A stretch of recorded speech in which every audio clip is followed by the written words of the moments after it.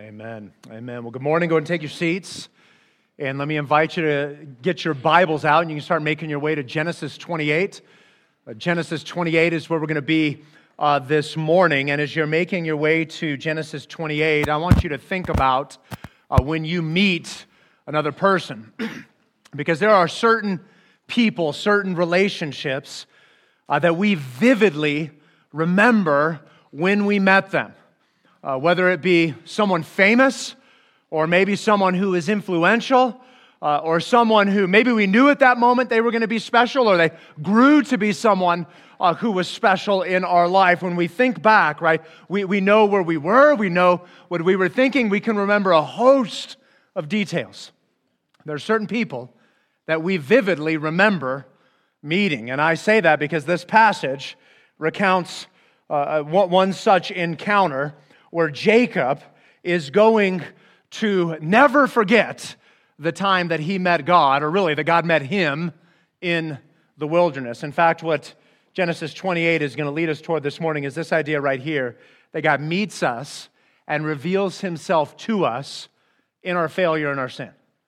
That God meets us and reveals himself to us in our failure and in our sin. And loved ones, by the way, this isn't just for Jacob. This is a word for you and I as well. So before we go any further, I'm going to pause. I'm going to pray. We're going to commit ourselves unto the Lord, and then we're going to get into what really is just a fascinating portion of Scripture. Let's go to the Lord in prayer. Gracious Heavenly Father, we are so thankful for your word. God, we're thankful for the ways that you have brought your word to us. Just another example of how you meet your people, how you come to us. Father, we pray in these coming moments that you would help us to see. God, help us to see how you are meeting us, how you are pursuing us. God, how you have come to us. And that, God, we would respond marveling and reveling in worship to your great care and your proactive love on our behalf. Father, as always, we want to pray for another church in the area. God, this morning praying for Gospel Light just down the street, and for Pastor Brett Lenentine. God, we pray for that body of believers, that you'd be moving and working in them in the same way. God, that we desire that you would be moving and working within us. And so, God, would you come now? Would you have your way and accomplish your purposes? We pray this in your name, and all God's people said, amen. Amen. All right, the title of the message this morning is Meeting God. Meeting God. And again, this idea that God meets us and reveals himself to us in our sin and in our failure. Now, when we look at chapter 28, there's really two distinct sections that set up this meeting. The first section, in verses 1 through 9, describes Jacob's departure from his family, which then sets up this meeting in the wilderness, which is detailed in verses 10 to 22. But the departure of Jacob in verses 1 through 9 actually revolve around this notion or this idea of blessing. So hence this first heading here, that God graciously bestows his blessing. God graciously bestows his blessing. So look at your Bibles. I'm going to read verses 1 to 9 to get us started. Loved ones, this is the word of the Lord. It says this: Then Isaac called Jacob and blessed him and directed him. You must not take a wife from the Canaanite women. Arise, go to Padan Aram, to the house of Bethuel, your mother's father, and take as your wife from there one of the daughters of Laban, your mother's brother.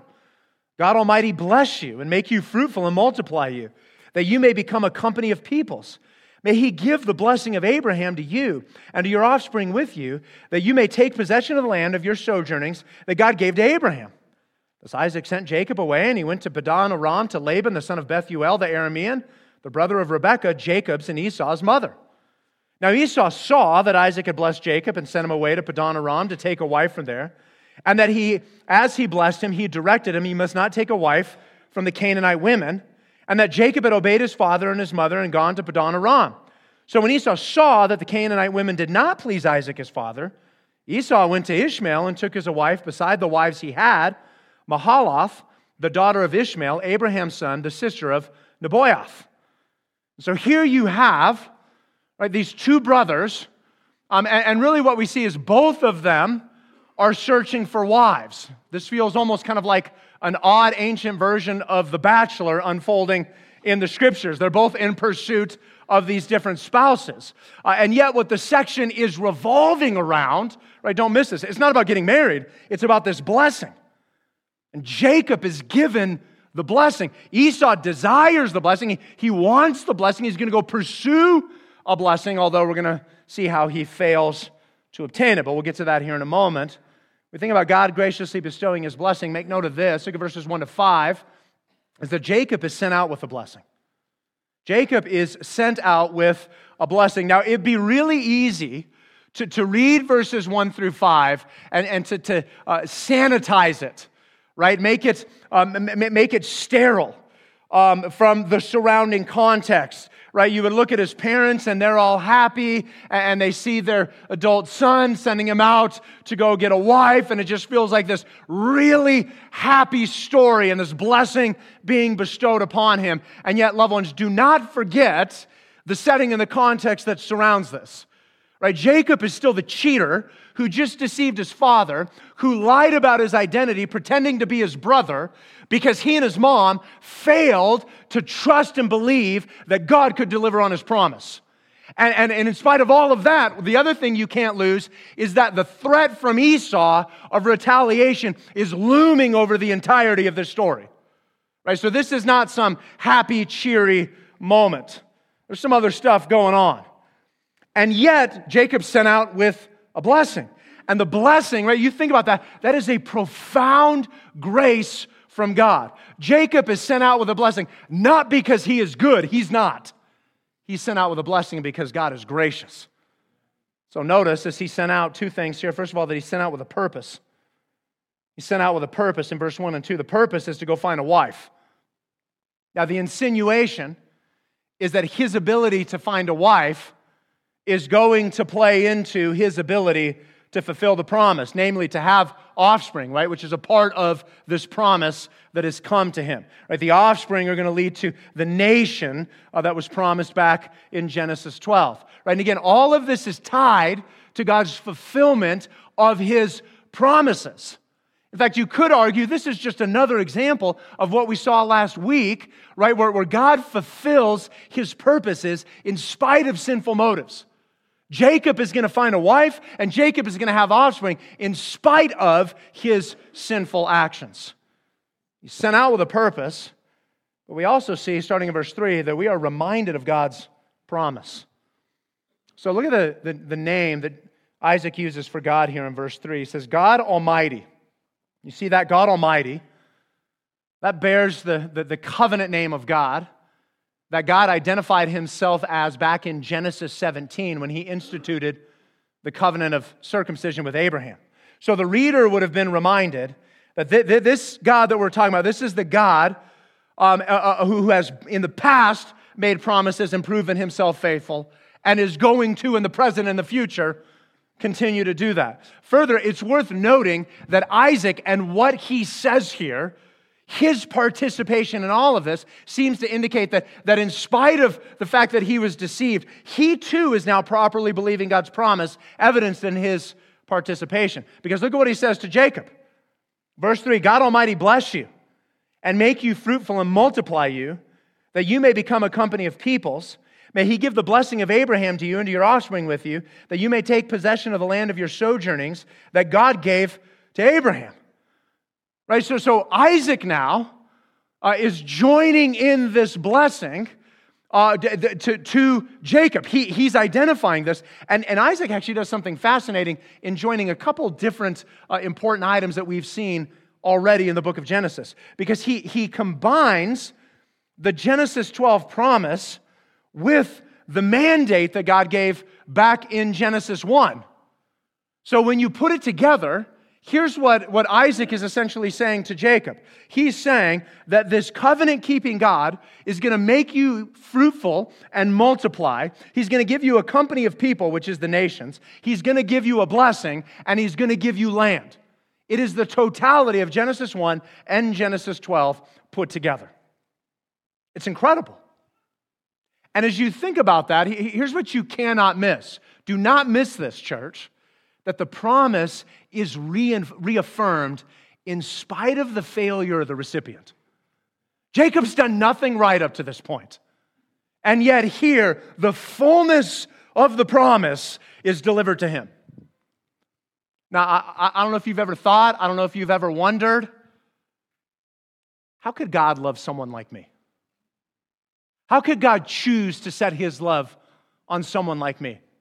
Yeah, I can fool the people around me, but I know I can't fool God. So how is it that God could choose to bless someone like me? And here's where God's word is so helpful, right? Don't forget, last week, if you remember, we said that Jacob most resembled of anyone else in the book of Genesis, who he most resembled was the serpent. Like, it doesn't get any worse than that. No one's like, they only compared me to Satan. It could be worse. No, that's as bad as it gets, right? There's no one below him. And yet, it's this same guy that's the recipient of the blessing. Why? Here's why. Don't miss this. Loved ones, God's favor is not conditioned on your behavior or my behavior, right? Praise God for that. It is based and rooted solely in his unconditional love for us. That's why the cheating snake is the recipient of this blessing, right? We're brought into God's grace not because we're good, not because we did it right. We're brought into God's grace because God is kind and God is gracious. And that's good news. That's incredible news, right? Because if God's favor was conditioned by our behavior, you and I would always be in peril of losing God's favor. It would just be a matter of time, right? And yet God has set his love on us, even when we're in the depths of sin and rebellion. And that's what we see here, right? That we're held solely by God's grace and his mercy. In the New Testament, Jesus talks about in John 10, right? That he holds us and that God the Father holds us. And so it's not about, right? It has nothing to do with your ability or my ability to hold on to God. It has everything to do with God's ability to hold on to you and I. And it's not that you and I are good and then God loves me. It's that Jesus was good in our place. And because of that, God forever loves us. So take confidence. You can take confidence that even people like Jacob are the recipient, not of a partial blessing, not some of the blessing. They get the full blessing. Not because he's good, but loved ones, because God is good. And that's true for all of us. Right? Jacob sent out with a blessing. You and I, in spite of our sin, in spite of our failure, in spite of our shortcomings, we too are sent out with God's blessing. And so, as Esau watches this, as he's observing this, as he's witnessing this in verses 6 through 9, we see that he flails in attempting to obtain a blessing. Right? Because as he's watching all this unfold, right? He's observing his brother. He's witnessing this. He sees he gets the blessing. He sees that he's sent out. He sees that he's obedient. He's like, "Ooh, I want that." And so he's like, "Oh, well, apparently the trick is to marry the right woman." Right? And so instead of marrying some more of these Canaanite women, he goes and he marries a daughter from the line of Ishmael. That's what prompts him to marry this individual. Now when you think about Ishmael, right? Remember, let's go back a little bit in Genesis. Ishmael is the son of Hagar, the mistress of Abraham, right? Ishmael was the living example of where Abraham and Sarah attempted to expedite the promises of God. We're going to take matters in our own hands. We're going to do it our way and then just create utter disaster. And so Esau, he's like, I want my parents' blessing. I want their approval. So, this is what Jacob's doing. This is what I'm going to do. And yet he, in the end, is going to fail to obtain it. And here's why. See, he's searching for the blessing of God through human means. Well, you're never going to find the blessing of God through human means. This is Esau's mistake. Because God's blessing doesn't come through effort. It doesn't come through diligence. It doesn't come through work. It comes through the provision of God to his people. You cannot manufacture the blessing of God. You can't do that. It's a gift of God from himself to his people. And Esau here, right, he's trying to create it, trying to fabricate it on his own. It doesn't work like that. Maybe even in your own life. Are there ways, are there places, are there spaces where you're looking via human means for something that only comes through the gracious provision of God? right? Where you're working, you're striving, you're exerting yourself in the hopes of, I'm going to make this happen. I'm going to achieve this. I'm going to accomplish this. And loved ones, if that's you, just hear this. You're executing a fool's errand because it's never going to come to pass. It doesn't work that way. See, the blessing of God, it is given, it is granted, it is bestowed solely by the kindness and grace of God. Do you remember what Paul says in 1 Corinthians 4, verse 7? He poses this question. He says, what do you have that you did not receive? It's like everything that you have, you received from God. So every skill, every intellect, every talent, every bit of your possessions, anyone that you call family, all of that was given to you by God. Not something that you and I have done on our own. And so the question isn't, what can I work out and what can I accomplish? No, the question is, what is it that God has given to you? And so let this be a reminder to all of us, first of all, for believers. If you're here today, you are a follower of Jesus. It is not about exerting and striving and doing.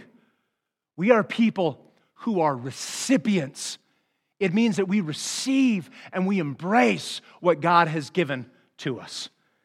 And if you're here today and you're not a believer, that you have not trusted in Christ by faith, that the pathway to God, right, the blessing of being right with God isn't through your effort, it isn't through your works, it's not trying harder, it's not being better. It's by the grace of God through the shed blood of Jesus. That's it. And you're to be a recipient, right? We receive the blessing that God bestows upon us. And so God graciously bestows this blessing on Jacob. And this leads him out into the wilderness where he has an encounter, a meeting with God that no doubt he never forgot and completely alters his life. And so let's pick it up. Here's the second item. We'll spend the rest of our time here around this idea right here that God proactively meets his people. That God proactively meets his people. Let me read verses 10 to 15 to get us into this meeting between God and Jacob. Verse 10. Jacob left Beersheba and went toward Haran, and he came to a certain place and stayed there that night because the sun had set. Taking one of the stones of the place, he put it under his head and lay down in that place to sleep. Now, I don't know how much you love your pillow, but I promise you're doing better than Jacob is in this moment, all right? Because it's not an actual rock, but that's what he's sleeping on. So, but he's clearly tired because he conks out, verse 12, and he dreamed, and behold, there was a ladder set up on the earth, and the top of it reached to heaven. And behold, the angels of God were ascending and descending on it. And behold, the Lord stood above it and said, I am the Lord, the God of Abraham, your father, and the God of Isaac. The land on which you lie, I'll give to you and to your offspring.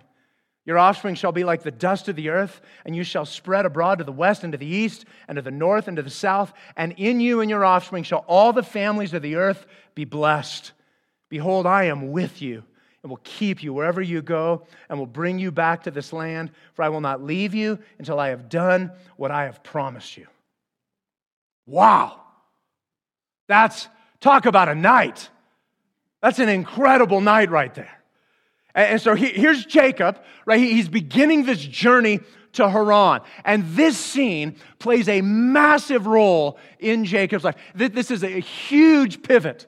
So much of what will unfold in his life hinges on this encounter in the wilderness. In fact, it's worth considering where Jacob presently is and where he will eventually be or end up. That helps us to understand the magnitude of this moment. What's fascinating about what Jacob's doing here is he's actually reversing the path of his grandfather Abraham. Right? Abraham came from Haran and to Canaan. Now, Jacob is going to go from Canaan back to Haran. He's going to get a wife. He's actually going to get multiple wives, and we'll deal with that when we get there. But he's going to make his way back to Canaan, and in doing so is going to look a whole lot more like his grandfather Abraham when he returns. In fact, some of the tangible expressions of this is seen in the stark imagery that here Jacob is utterly alone as he travels up, and he will come back full of wealth and possessions, with family, flocks, herds, abundant wealth at his disposal. It's a picture of God's provision and blessing. And all of that because God is going to meet him here in the wilderness. And again, let me just remind you, as this is unfolding, that God is graciously meeting him in the midst of his scandalous conduct. Again, Jacob has done nothing outside of obeying his parents that is right or good. In fact, A. Ross, writing about this, he captures the totality of this passage well. Here's what he says. He says, this passage shows us how a place becomes a shrine, a stone becomes an altar, and a fugitive becomes a pilgrim. Right? Jacob is utterly altered by what we see happening here at the back half of 28. And so as we look at this passage, I want to note three kind of distinct moves that we find in verses 10 to 22. Here's the first, make note of this, is that sin puts us out. Sin puts us out. Jacob finds himself in the wilderness. Why? Because sin puts us out. That's why. Right? I get it. You can be like, well, he's in pursuit of a wife. Yeah, he's also fleeing from a brother that wants to murder him. And all of that because he failed to believe the promises of God. See, sin, our failure to believe what God says to us, it puts us in the wilderness. That's what it does. Right? Don't miss this. It was Jacob's failure to believe what God said and then to act upon his failure of belief. That's what puts him here. That's why he's in the wilderness, which, by the way, he's not alone biblically. This happens all over the place biblically. You can go back to Genesis 3. Adam and Eve failed to believe what God said. They acted upon that, evicted from the garden. You fast forward later, you get into the book of Exodus, and the nation of God, after they've been liberated from the bondage and the slavery of Egypt, they failed to believe the promises of God, and they wander about in the wilderness, never entering into the promised land. You can fast forward even further with the nation of Israel, right? Eventually exiled. Why? Because they repeatedly failed to believe the promises of God. They acted upon their failure to believe and were sent out of the land. Church, hear this. Sin alienates and it isolates. That's what it does. And Jacob is actually a stark picture of what sin does in all of our lives. You hear that? This is all of us. We are isolated and alienated in our sin. We are all like Jacob in this moment. We have been put out in the wilderness, isolated and alone, which is what makes what happens here so profoundly stunning and remarkable. Because what Jacob experiences is what we all experience in the gospel. And it's this, it's that God meets us in the wilderness. Loved ones, God meets us in the wilderness. Right? He is alone and he's isolated because of his sin. And what happens? God shows up. That's what happens. Now, as you think about this encounter with God, a couple things that are worth noting here. First of all, Jacob wasn't looking for God. He wasn't like, what I need at this point in my life is a spiritual pilgrimage to find God and to find myself. He's like, no, I got to get out of Dodge before my brother kills me. And so he's out. And I get it. He's heading to Haran to find a wife, which is part of the fulfillment of the promise. He's trying to get away from his brother just so that he can live to see another day. And yet in the midst of this, here's what happens, is that God is seeking him out. That's actually what we find happening in verse 12 and 13. God is seeking him out because God seeks us out. See, God proactively meets him. He proactively comes to him. In the same way, listen, church, in the same way that God does that for you and I. In fact, let me show you how God does it for you and I. Let me read here from Ephesians chapter 2, a well-known text that some of you are probably very familiar with, that really, in a number of ways, captures what's going on in Genesis 28. Here's what it says. And you, okay, point to you. Who's you? You, right? Don't point to the person next to you. Don't point to yourself. You were dead in the trespasses and sins in which you once walked. So just so we're clear, dead. Not kind of dead, not sort of dead. Have you ever met someone who's sort of dead? No, you haven't, because you're dead or you're alive. Dead in our sins. Following the course of this world, following the prince of the power of the air, the spirit that is now at work in the sons of disobedience, among whom we all once lived in the passions of our flesh, carrying out the desires of our body and the mind, and were by nature children of wrath like the rest of mankind. You see it? Dead in your sins. And then what? And then we cleaned ourselves up. We got our act together. Like we pulled ourselves up. No, that's not even close to what it said. It's not even about us. Look at verse 4. It doesn't say, but you. It says what? But God. See, God's the one doing this. But God, being rich in mercy, because of the great love with which He loved us, even when we were dead in our trespasses, made us alive together with Christ. By grace, you have been saved. See, loved ones, this is what you and I witness and experience in the gospel.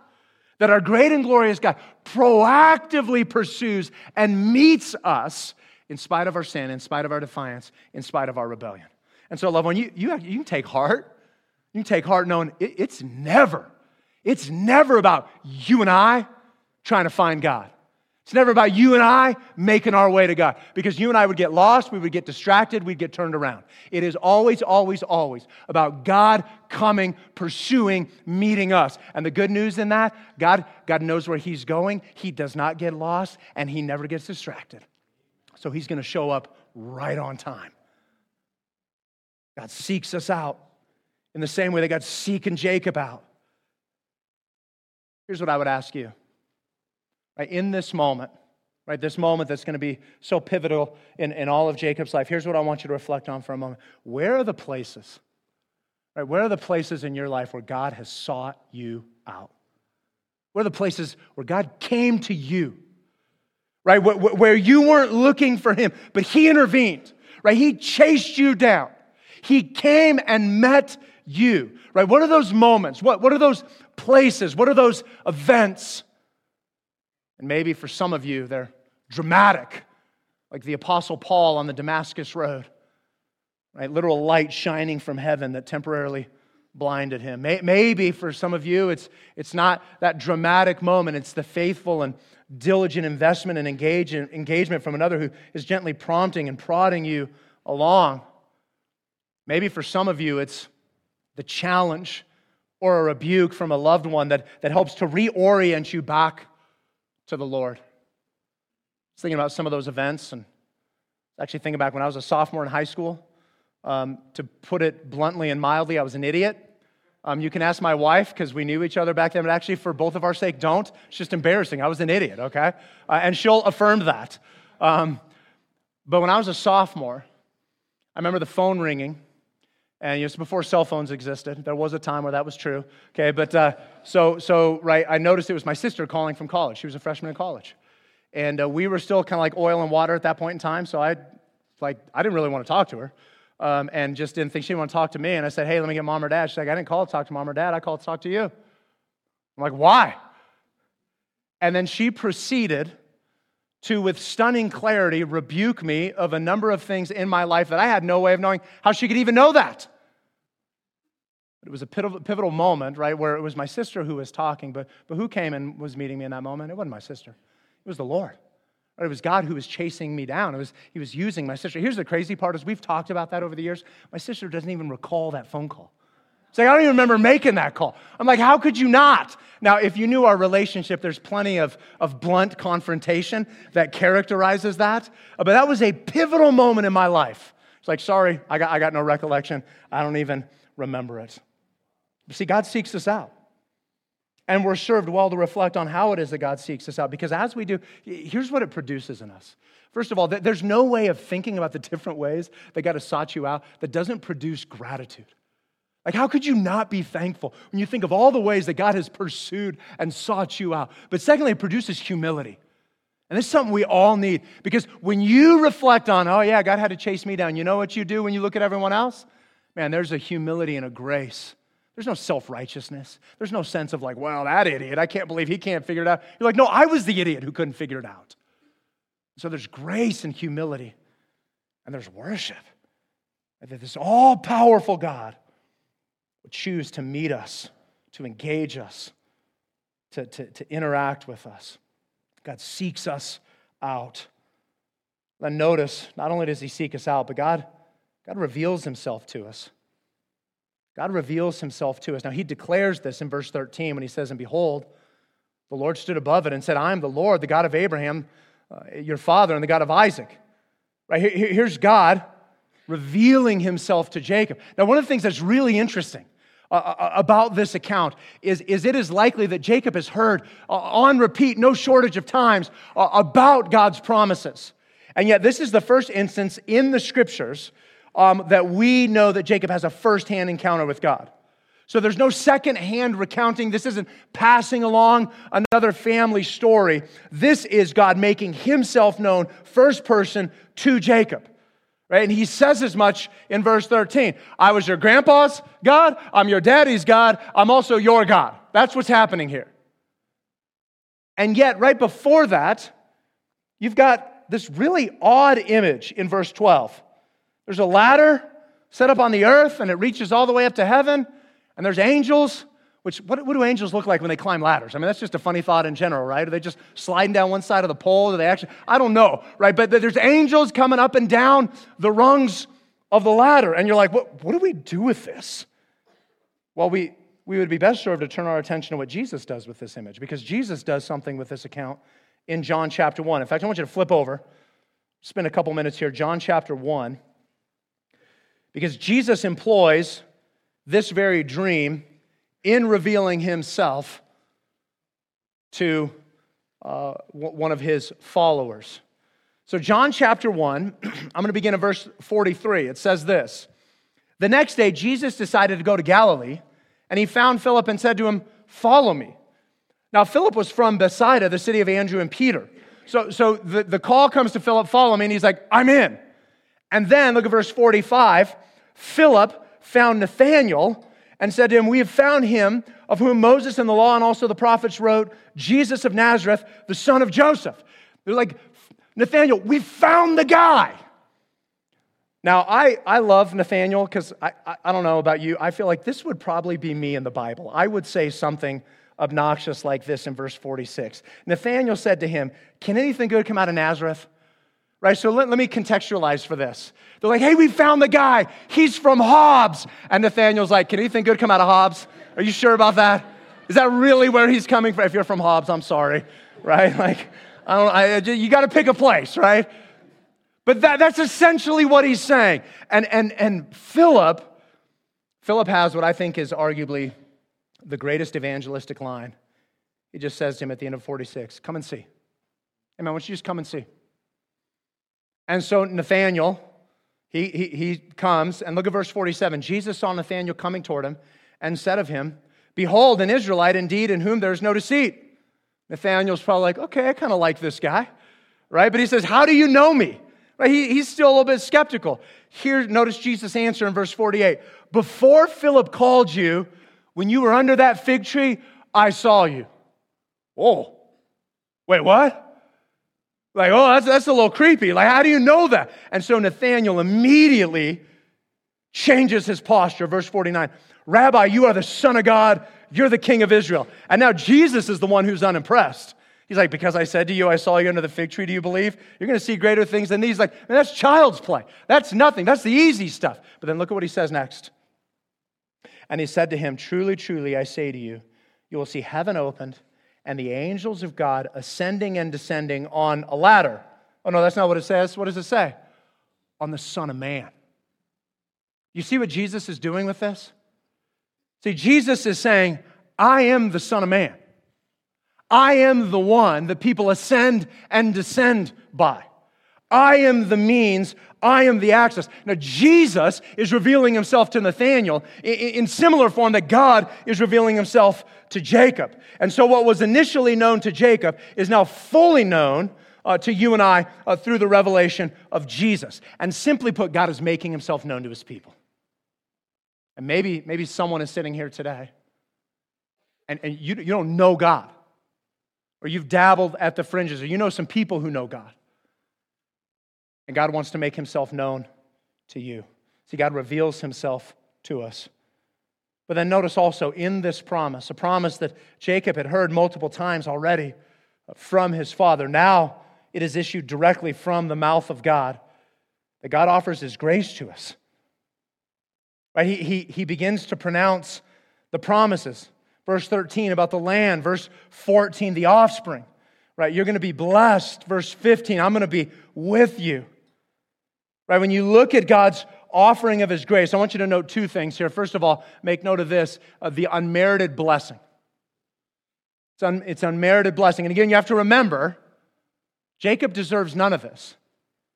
Right? He hasn't done anything to earn this. He just walked and fell asleep. This is all the kindness of God. Right? He hasn't done anything to deserve this. And yet, in the same way that the fullness of God's blessing is showered upon him, is what's true for you and I as well. That the fullness of God's blessing is showered upon us. Right? God gives him land and offspring. And through your family, I'm going to extend blessing, which is true for us. Right? We see the same, maybe not the same blessing, but we see the fullness.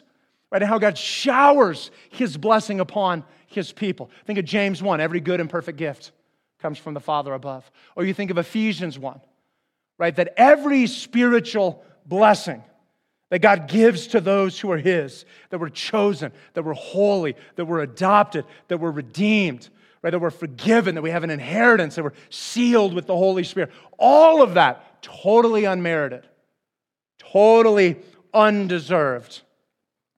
And yet all of it is graciously and generously given to us. We have God's unmerited blessing, but we also have God's unmerited presence. Look at verse 15. This is just an incredible line. Behold, I am with you and will keep you wherever you go and will bring you back to this land, for I will not leave you until I have done what I have promised you. Like, I'm going to be with you throughout the whole duration. There's never going to be a place, there's never going to be a moment, there's never going to be an event.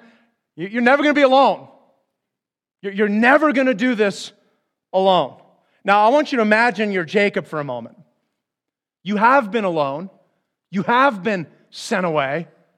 And now you're hearing this.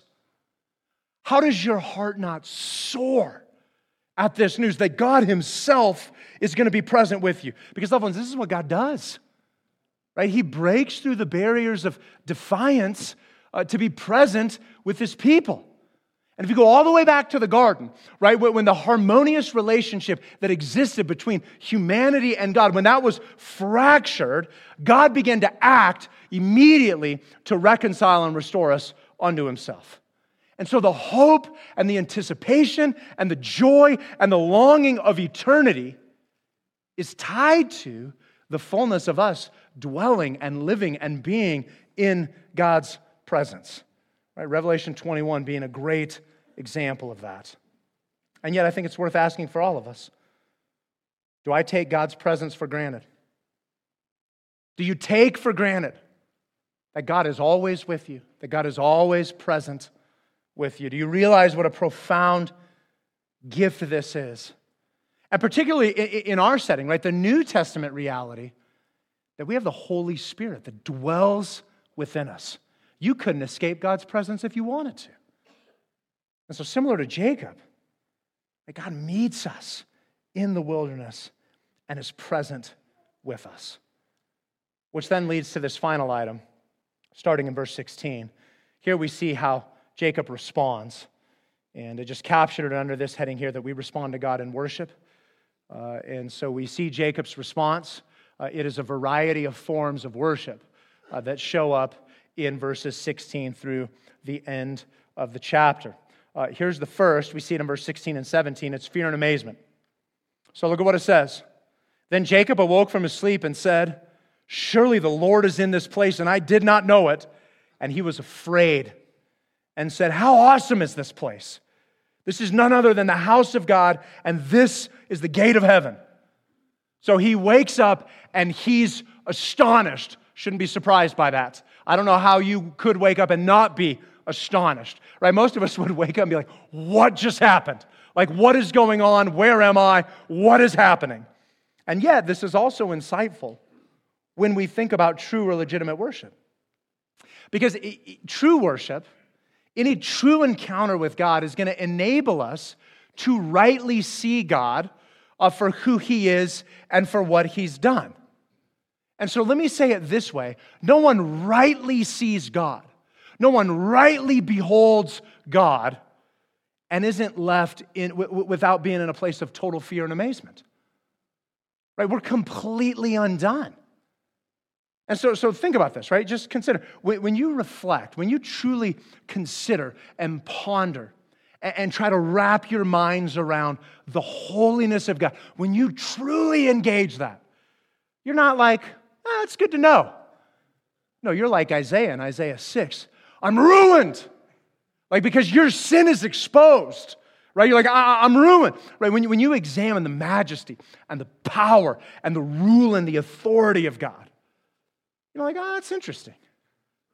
No, you're totally undone by it and submitted to it. When you consider your sin and our sinless Savior dying as a sacrifice, we're not like, that's cool. Right? We're amazed and overwhelmed at this. And so Jacob in this moment, man, he's seen the fullness of God, and he is rightly amazed. He is rightly fearful.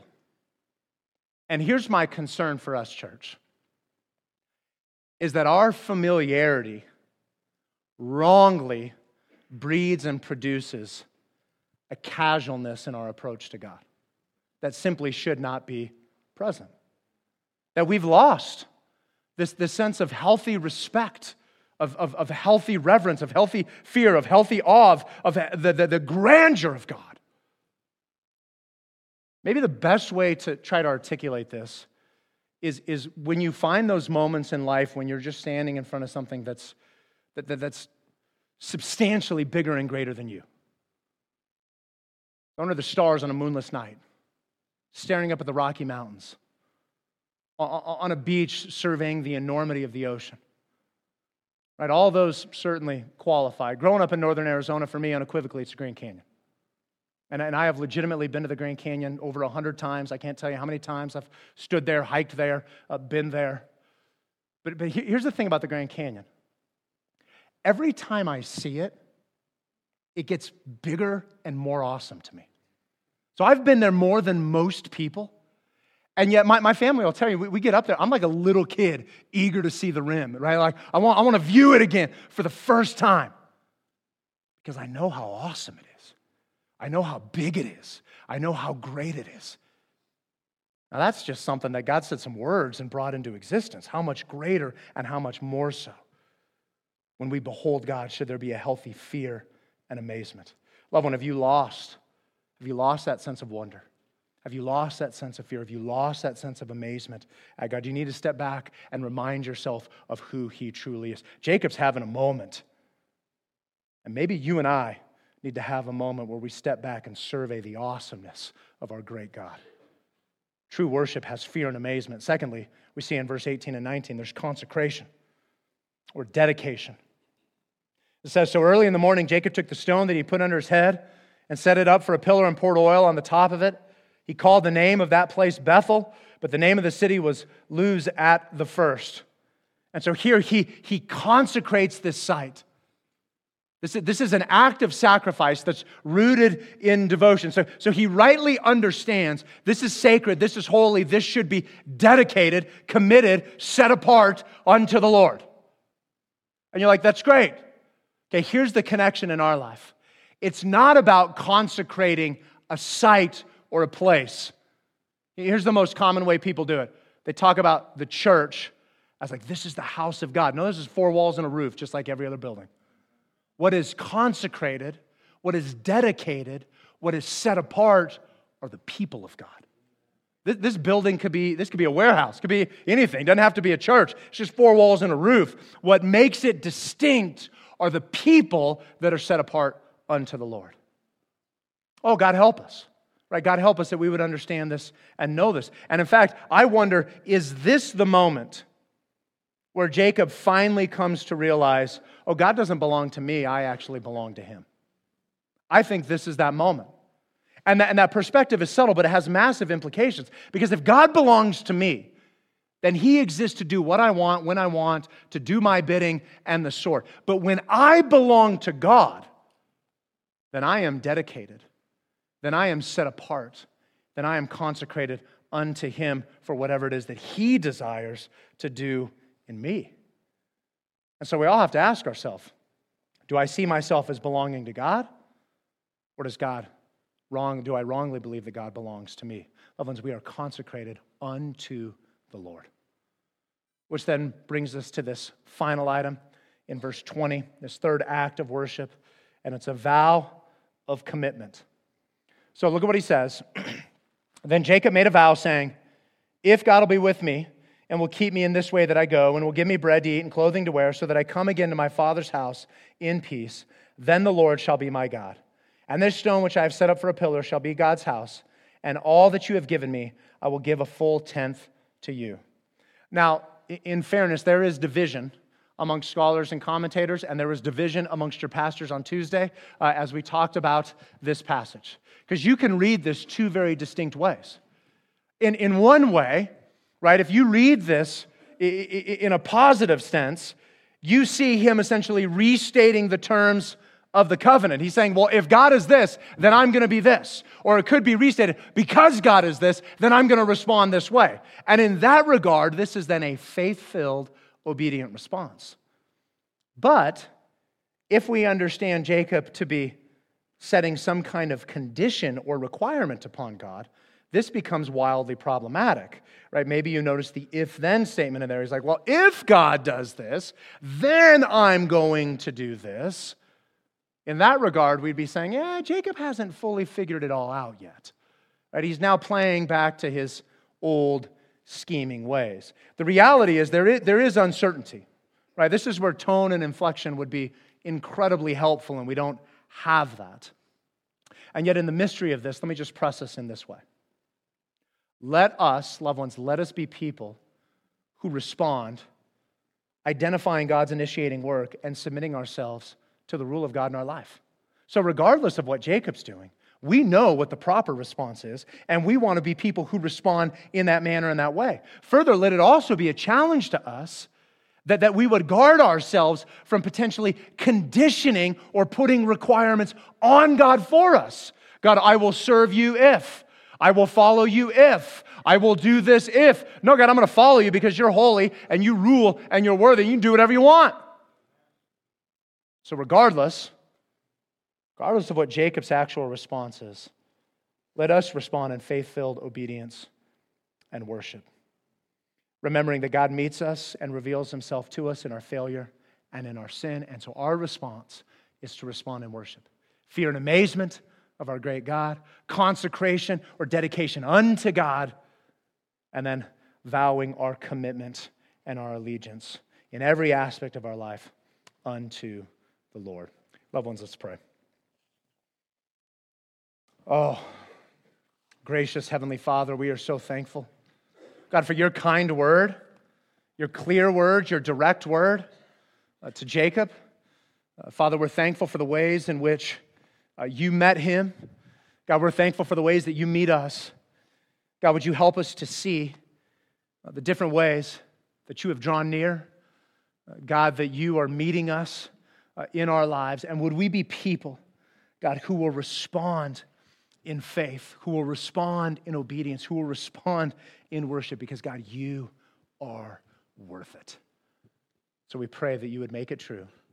And we pray this in your name. And all God's people said,